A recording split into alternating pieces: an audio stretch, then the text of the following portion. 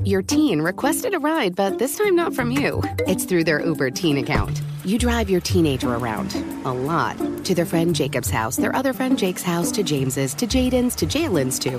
Mom? This is Jake's house, not Jacob's. Now with an Uber Teen account, your teen can request a ride under your supervision. They'll ride with a highly rated driver, and with live trip tracking, you'll follow along the whole ride to their friends' houses that all sound the same. Add your teen to your Uber account today. See app for details. Bye, Mom.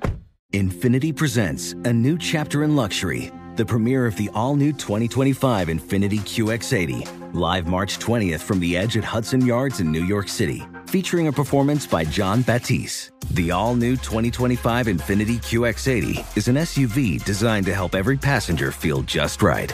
Be the first to see it March 20th at 7 p.m. Eastern, only on iHeartRadio's YouTube channel. Save the date at new-QX80.com. Don't miss it. 2025 QX80 coming this summer. Traveling, volunteering, spending time with family. What's your retirement look like? With income planning from Fidelity Wealth Management, a dedicated advisor can help you grow and protect your wealth. They'll look at your full financial picture and help you create a flexible strategy that considers things like market conditions and healthcare expenses, so you can stop worrying about the future and enjoy whatever comes next. Visit fidelity.com/income planning. Investment minimums apply. Fidelity Brokerage Services, member NYSE SIPC. On Theme is a production of iHeartRadio and Fairweather Friends Media.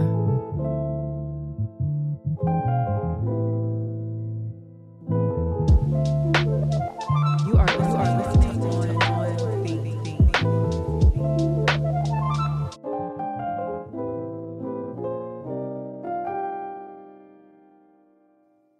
Imagine if artists were held criminally liable for the lines they said or acts they portrayed while making art. Like if Jason Bateman was convicted for money laundering for his role as Marty in the TV series Ozark? Or if police heard Carrie Underwood singing about taking a Louisville Slugger to the headlights of her Cheetah Man's car and put out a warrant for her arrest. As the YSL RICO trial in Atlanta continues, rapper Young Thug doesn't have to imagine. Happening tomorrow, rapper Young Thug and his co-defendants in the YSL RICO trial will be Young back Thug is in the accused Fulton of County leading courtroom. a violent street gang, and prosecutors are using his song lyrics as evidence. He is the one they're all afraid of. He's the one that's King Slime. But Young Thug isn't the first rapper to get caught in the crosshairs of the weaponization of rap lyrics. One of the earliest and most commonly cited cases is the 1991 Foster case, where a Seventh Circuit appeals court upheld the conviction of Derek Foster, whose prosecution relied on rap lyrics he wrote about drugs and narcotics trafficking. Another early high-profile example was Snoop Dogg's 1993 murder trial. We, the jury in above entitled action, find the defendant, Calvin Brodus, not guilty of the crime of murder in the first degree. However, it was the People v. Holguin case in 1994 that arguably had the biggest influence on the use of this tactic.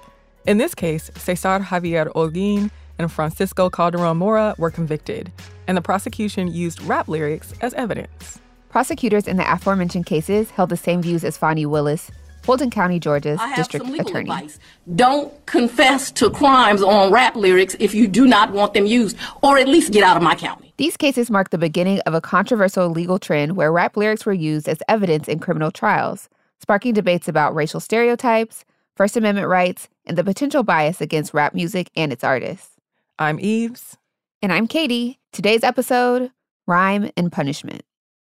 A new documentary, As We Speak, explores the weaponization of rap lyrics in the legal system, shedding light on the use of artistic expression as evidence in criminal trials. Directed by Jason Harper and featuring hip-hop artist Kimba as a guide and character, the film delves into the ways in which rap lyrics have been used in court, examining the impact of this practice on the music industry and its artists. Hi, Kimba. Hi, Kimba. Hey, what's going on? Can you guys hear me? Yes, we can. Oh, perfect. And we got a chance to catch up with Jason and Kimba to talk to them about As We Speak and the implications of criminalizing an art form.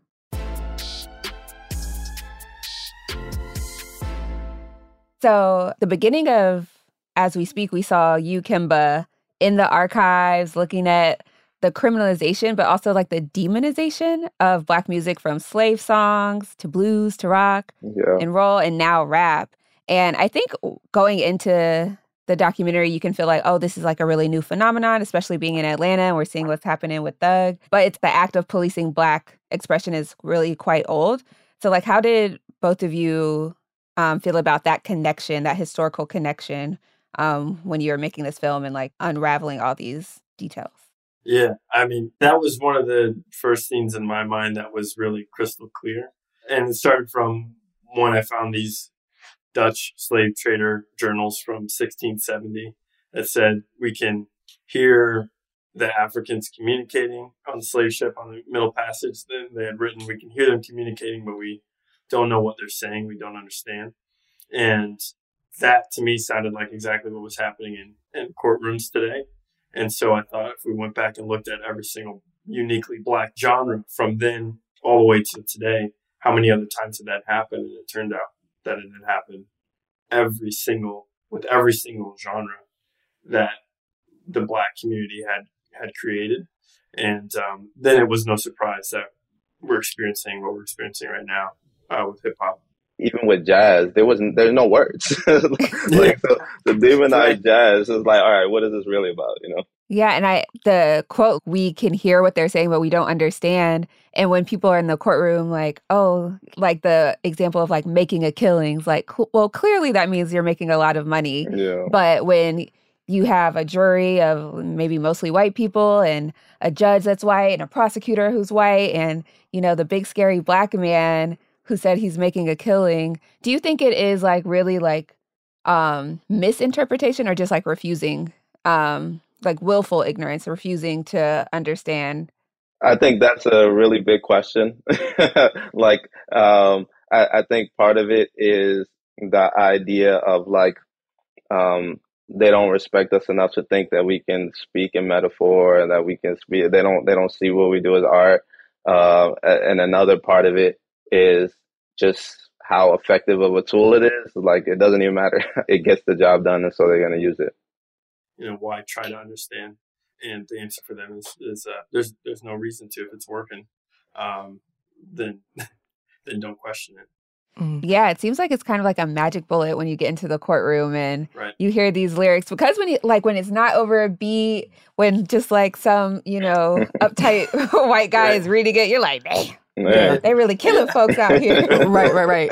And that came up in the film when they were talking about the difference. They were doing the study and reading the differences between one genre of music and how that came out and versus how people were able to understand it and then a different genre of music. Mm-hmm. Can y'all talk about the Badman Blunder study, describe it, and then describe like the not so surprising results? Yeah, the study was done by a professor named Adam Dunbar, who took the same set of lyrics, the same lyric, which is from a song called Badman's Blunder. Well, early one evening, I was rolling around. I was feeling kind of mean. I shot the deputy down. From 1960, like an old kind of country folk song. But he showed it to people, and he showed it to three different groups. One group, he said that these lyrics are rap. One group, he said these lyrics are country. And one group, he said these lyrics are heavy metal. And depending on the group, they all interpreted the same set of lyrics differently in relation to whether or not they felt that the singer or the artist behind the lyrics was more prone to violence, meant what they said literally as opposed to figuratively, etc. And Kemba can tell you kind of what the result of that was. Yeah, I mean, it's exactly what you would think they would be. People thought that when they thought the lyrics were by Black artists, or hip hop artists, they saw it as more violent. They saw the art as less of an art. Like they thought the artist was more likely to actually do those things. And it just speaks to the subconscious biases that people have and how that can play in a courtroom. It's like when you're reading lyrics to a jury that see, you know, the big scary Black man or a judge that doesn't see himself in the person, like he doesn't see like his grandkids, his nephews, nieces in the person. And when the lyrics are sometimes the only evidence You can just see how effective it is. It's still extremely effective, you know? Yeah. It's like you're always trying to convince people who see you as an other, who see you as an outsider of your humanity. Because it so often takes, like, exactly what you said, of I see something of myself in you or something that I know that I can relate to that is more human, which often ends up being a family member before somebody's able to even form any sort of connection or empathy. Yeah. And that becomes very clear in this case. Right. Yeah. And that's empirical too. Like in the UK especially, they've done studies with judges and studies that measure what type of sentencing, the harshness of the sentencing with white judges, with white accused people who have been accused of crimes versus black people who have been accused of crimes. And there's a huge disparity with, as you might expect, the young black men who are charged of the same crimes are receiving much heavier punishments. And it's exactly because of that. There's not a built-in empathy there. And then there's, of course, 400 plus years of institutionalized racism in literal institutions, but also just programmed into the culture that they're not aware of, or theoretically they're not aware of that. That's kind of programmed into the way that they see the world and see people. So it's a lot to fight against, and almost impossible to fight when you land in that courtroom.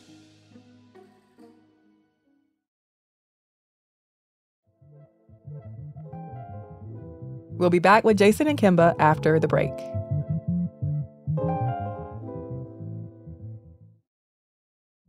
Witness the dawning of a new era in automotive luxury with a reveal unlike any other as Infiniti presents a new chapter in luxury, the premiere of the all-new 2025 Infiniti QX80. Join us March 20th live from the Edge at Hudson Yards in New York City, featuring an unforgettable performance by Grammy and Academy Award-winning singer, songwriter, and composer, Jon Batiste.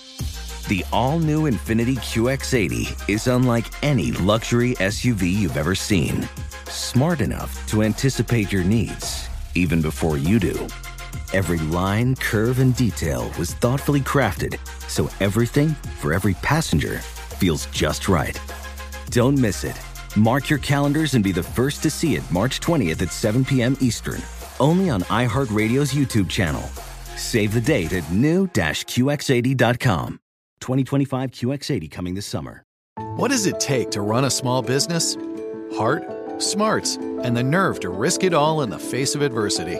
Listen to The Unshakables, the new podcast now available from Chase for Business and iHeart. It features real stories from real small business owners who take you through the turmoil, triumphs, and quick turns that help their businesses break through. Learn more at chase.com/business/podcast. Chase, make more of what's yours. Chase mobile app is available for select mobile devices. Message and data rates may apply. J.P. Morgan Chase Bank, N.A. member FDIC. Copyright 2024 J.P. Morgan Chase & Company. Today's episode is brought to you by the American Society of Magical Negroes, a fresh satirical comedy about a secret society of magical black people starring Justice Smith, David Alan Grier, Ann Lee Bogan, and Nicole Byer. As an official selection of Sundance 2024, the American Society of Magical Negroes has been heralded by critics as an uproariously sharp-edged satire and a must-see. Only in theaters this Friday. Visit the American Society of Magical Negroes Film.com to get tickets now. What do you think it is that it makes it hard for people to separate the art from the artist with rap? That's a complicated thing too.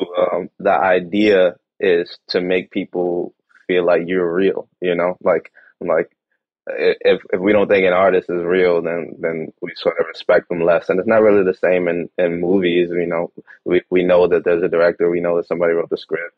And in other art forms, it's not really the same. But and then even in other genres, it's not such a focal point. Did you find that you had any sort of deepening of your love and care for the art or for all of the people who came before you in hearing these stories about people who were punished so wrongfully. Totally. It's difficult to talk to Mac Phipps and Artist hear and his story. activist Mac McKinley Phipps Jr. was convicted of manslaughter in 2001 after a prosecutor read his lyrics to an all-white jury in order to lay out his character. Like somebody that lost 21 years of his life for a crime he didn't commit, and somebody even confessed to it. It's like, that's heartbreaking. And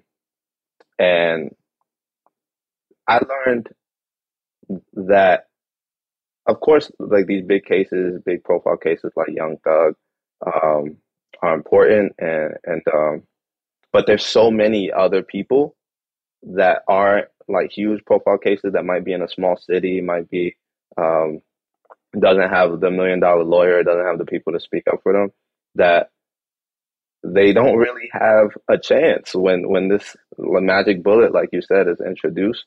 It could be the only, like I said before, it could be the only evidence that they use, and you could still get put away for it. And so it definitely deepened my passion of just like, we should be able to say, we should be able to create the art that we want to create, And with Mac Phipps, they spliced together lyrics from two different songs. There's no physical evidence. So his really hit me. It just seemed like just so deeply unfair. It was like a very visceral reaction I had. Do you decide not to say certain things in your songs based on just like the climate of how lyrics have been weaponized? Not at all. I think since learning all of this, I've gone even deeper into using metaphor just to show how ridiculous it all is, just to really exercise that right. But yeah, I feel like once you start to sort of censor yourself, then that just waters down the art, and people don't really want to hear that. I feel like people could tell when you're not being your true self. Mm-hmm.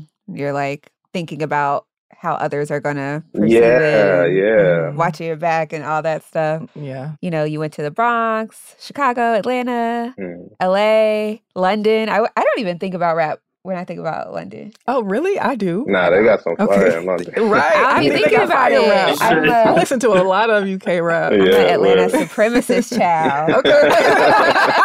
She is definitely Atlanta supremacist. But my question is, because we saw that lyrics have been used in like over 700 cases, and those are just the ones that, haven't been pleaded out.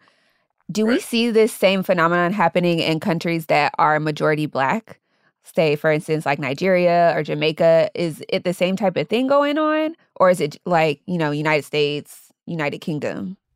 I shot a documentary in Senegal, which is about the student riots that were happening at the only public university there. And there's this really vibrant hip-hop movement, underground hip-hop movement that was happening, which was like the main place that the students were able to vocalize their dissent in a way that could spread. And it was very kind of anti the government forces that were oppressing them. But for them, it was much more kind of direct physical thing. Like, it's not like we're going to lock you up for your lyrics. We're going to like beat you or kill you.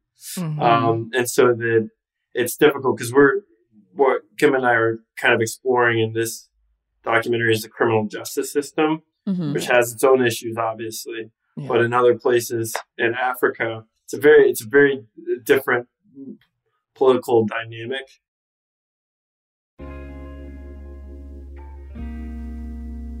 There are a lot more insidious things that people can do with technology. So do you see any sort of anything around technology coming up in these cases that has been interesting to you?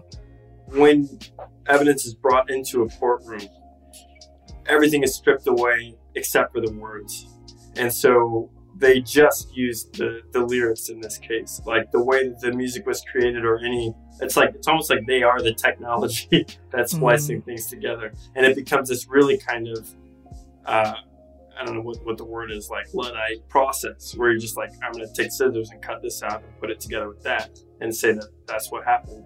And they're talking to juries, which they're kind of making it for the lowest common denominator. the courtroom is just a totally different place than reality. And we saw that here, and we also saw it in London, where the theatricality of it is like cranked to 11, and they're wearing wigs. The judge is wearing, you know, a big gray wig like from the 1700s or something.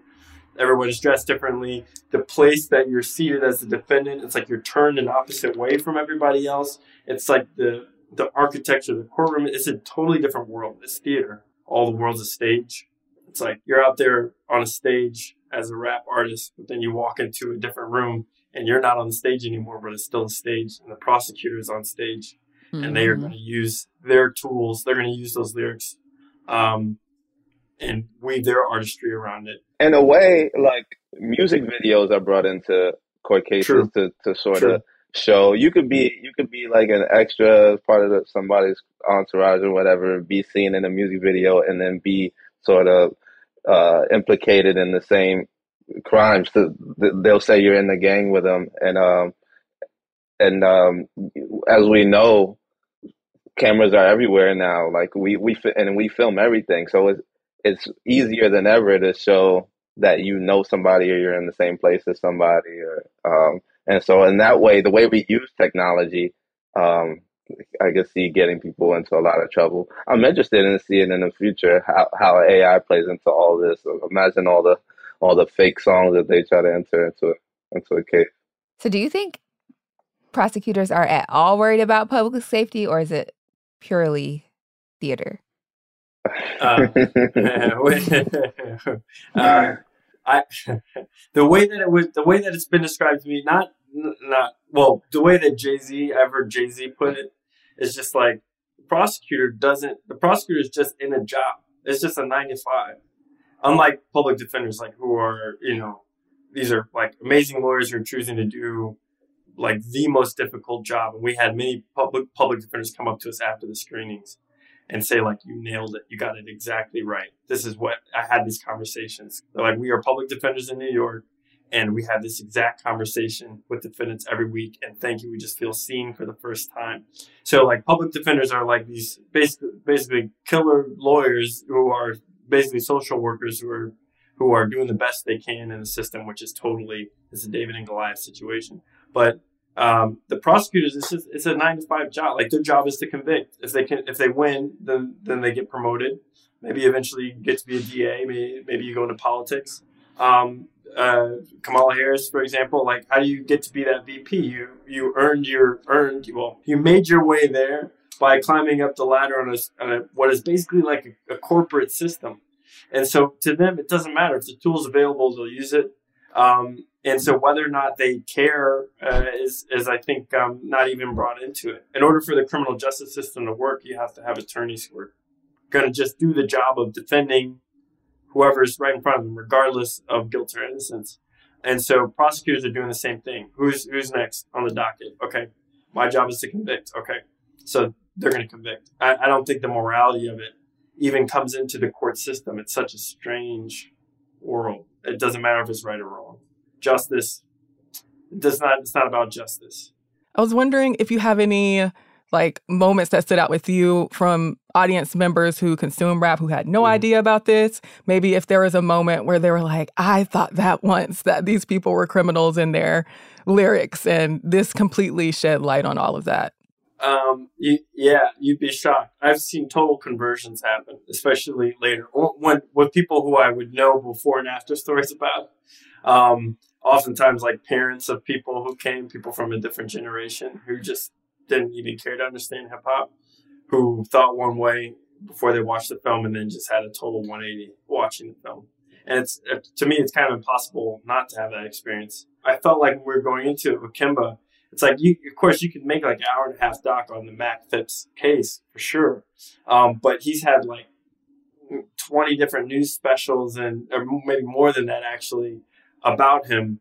And people still haven't heard about what happened. And those are news specials going out to millions and millions and millions of people. And so it's like, you know, people won't sit down and listen to this story in a way that's just kind of giving you a talking head interview. We had to make the documentary like a song and kind of wrap you up into it. And that's how you can come out the other side having a 180 change. Because if you can truly see it through Kimba's eyes, through the eyes of the artist, And I don't know how you can see it the other way. More with Jason and Kimba after the break.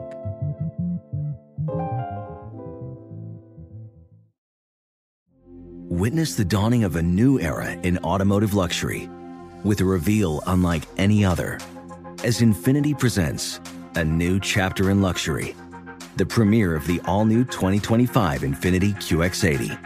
Join us March 20th live from the Edge at Hudson Yards in New York City, featuring an unforgettable performance by Grammy and Academy Award-winning singer, songwriter, and composer Jon Batiste.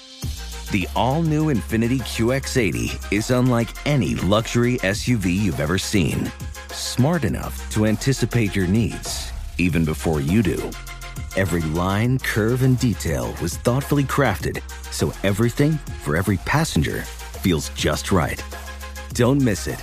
Mark your calendars and be the first to see it March 20th at 7 p.m. Eastern, only on iHeartRadio's YouTube channel. Save the date at new-QX80.com. 2025 QX80 coming this summer.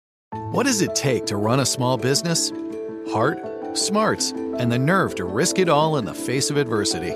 Listen to The Unshakables, the new podcast now available from Chase for Business and iHeart. It features real stories from real small business owners who take you through the turmoil, triumphs, and quick turns that help their businesses break through. Learn more at chase.com/business/podcast. Chase, make more of what's yours. Chase mobile app is available for select mobile devices. Message and data rates may apply. J.P. Morgan Chase Bank, N.A. member FDIC. Copyright 2024 J.P. Morgan Chase & Company. Today's episode is brought to you by the American Society of Magical Negroes, a fresh satirical comedy about a secret society of magical black people starring Justice Smith, David Allen Greer, Ann Lee Bogan, and Nicole Byer. As an official selection of Sundance 2024, the American Society of Magical Negroes has been heralded by critics as an uproariously sharp-edged satire and a must-see. Only in theaters this Friday. Visit the American Society of Magical Negroes Film.com to get tickets now.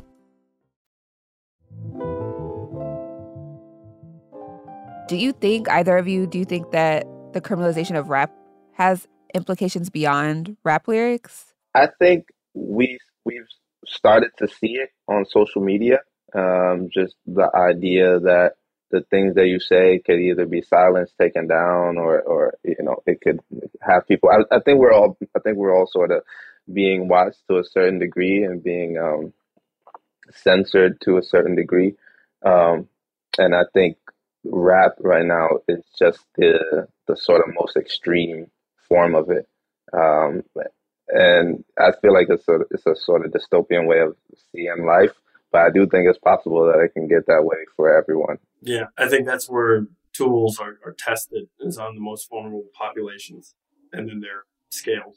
Yeah, that'd be so cool if you can see the through line of as we speak, and then it's like, Yeah. oh, actually, I feel like That would be crazy. the new Jim Crow had that impact where it didn't stop mass incarceration, Mhm. but people really knew about it more and were like against it. It swung Yeah. the consensus for Yeah. sure. And that's important. Like, that's a first step to so many things, is changing people's mindset about something. And I also really think, even outside of all of the legal stuff, just the emphasis that this places on the sophistication of rap. Because rap is an art form. Like, the fact that these people are taking these lyrics and misconstruing them, I'm like, are you thinking? Do you have a brain at all?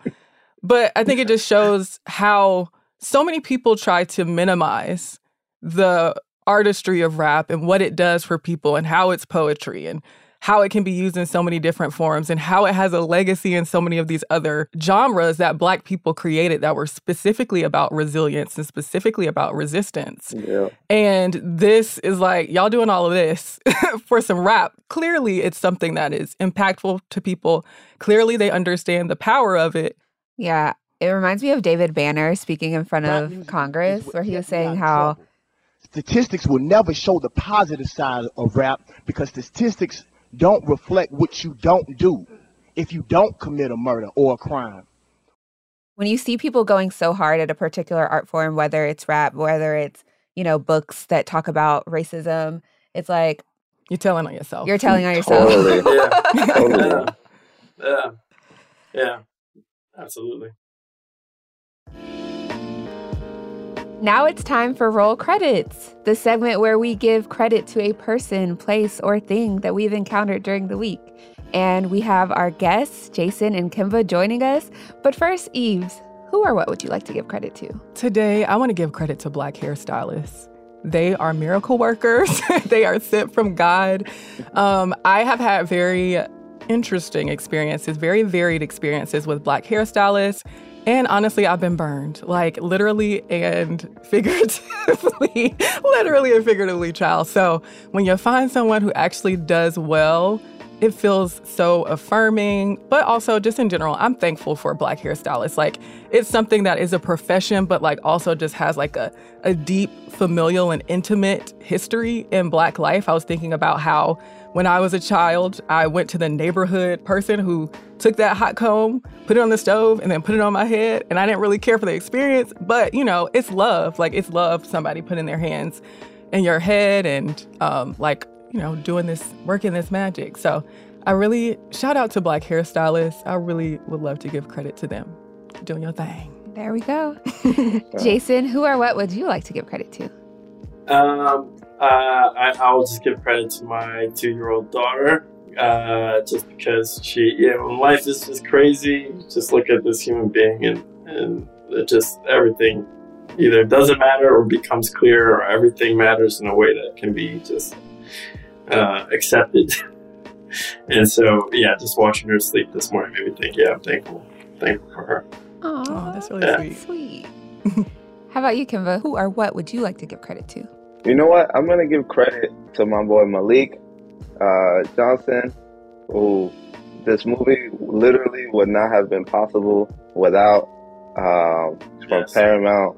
And he saw through the whole thing. He was on the ground with us, 10 toes. The project wouldn't be possible without Malik. All right, Malik Johnson, we see you. I would like to give credit to the Georgia Archives. They have a lot of information about different Atlanta history, Georgia history. And there's so much stuff like in boxes in archives that if you never go look at them, and if someone doesn't like take them out of those boxes, the general public will never know these stories. And I was reminded about that when I saw Kimba in the archives looking at the different histories of Black music. And so it was just a reminder to like visit your local archives, see what they got going on. Even if you don't consider yourself a researcher or academic, like it's for everybody.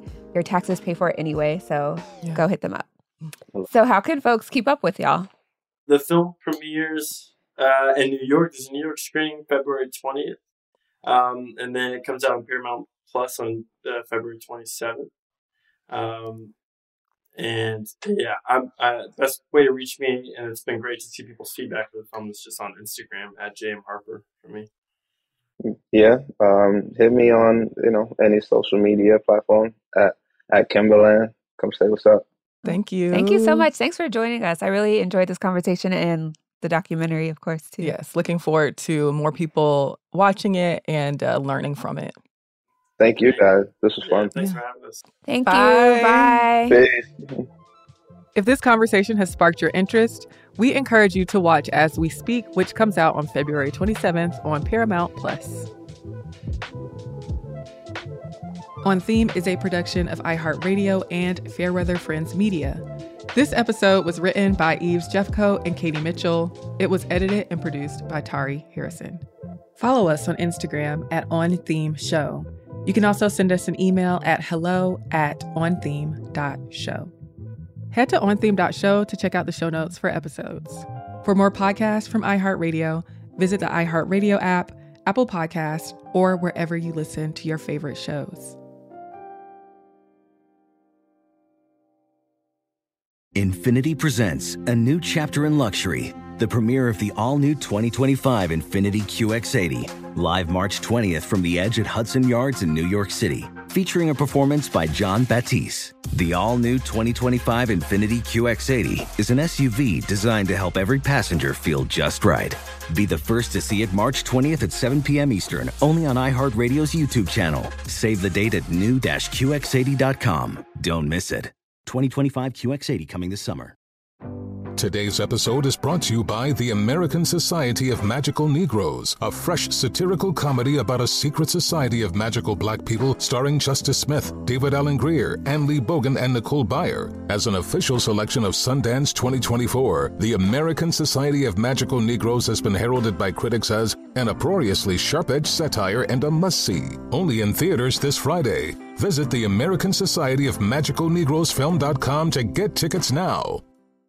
Did you know that most salads travel over 2,000 miles to reach your plate? But not with 80 Acres Farms. Their crisp salad greens and herbs are food less traveled, going from farm to store in days, not weeks. They stay fresher for longer in your fridge. My salad lasts all week long, which means less food waste and easy meal planning. Oh, and did I mention there's no need to wash these greens? Because 80 Acres Farms uses 0 pesticides. Visit 80acresfarms.com to learn more and find their salads and salad kits at your local Harris Teeter.